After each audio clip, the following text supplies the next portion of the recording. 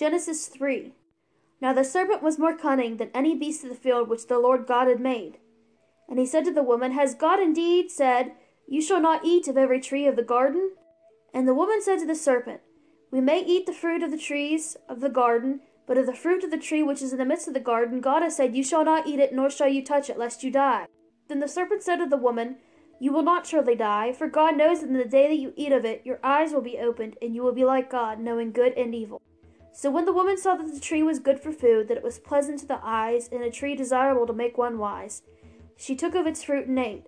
She also gave to her husband with her, and he ate.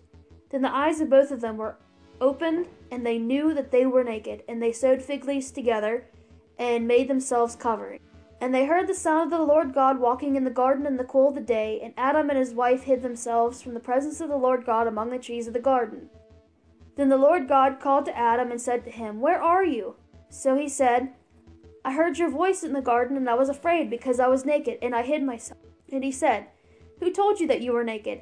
Have you eaten from the tree of which I commanded you that you should not eat? Then the man said, The woman whom you gave to be with me, she gave me of the tree, and I ate. And the Lord God said to the woman, What is this you have done? The woman said, The serpent deceived me, and I ate. So the Lord God said to the serpent, Because you have done this, you are cursed more than all cattle, and more than every beast of the field. On your belly you shall go, and you shall eat dust all the days of your life.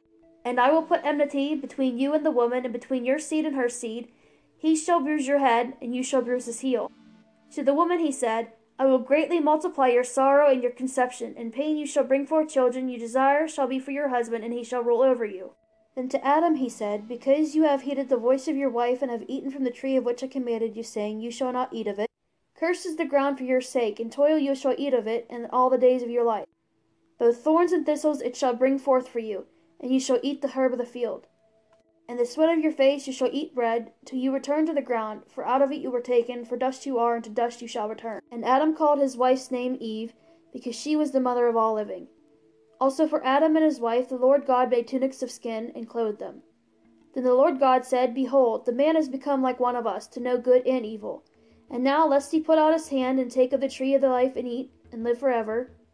Therefore the Lord God sent him out of the Garden of Eden to till the ground from which he was taken. So he drove out the man, and he placed cherubim at the east of the Garden of Eden, and a flaming sword which turned every way, to guard the way to the tree of life.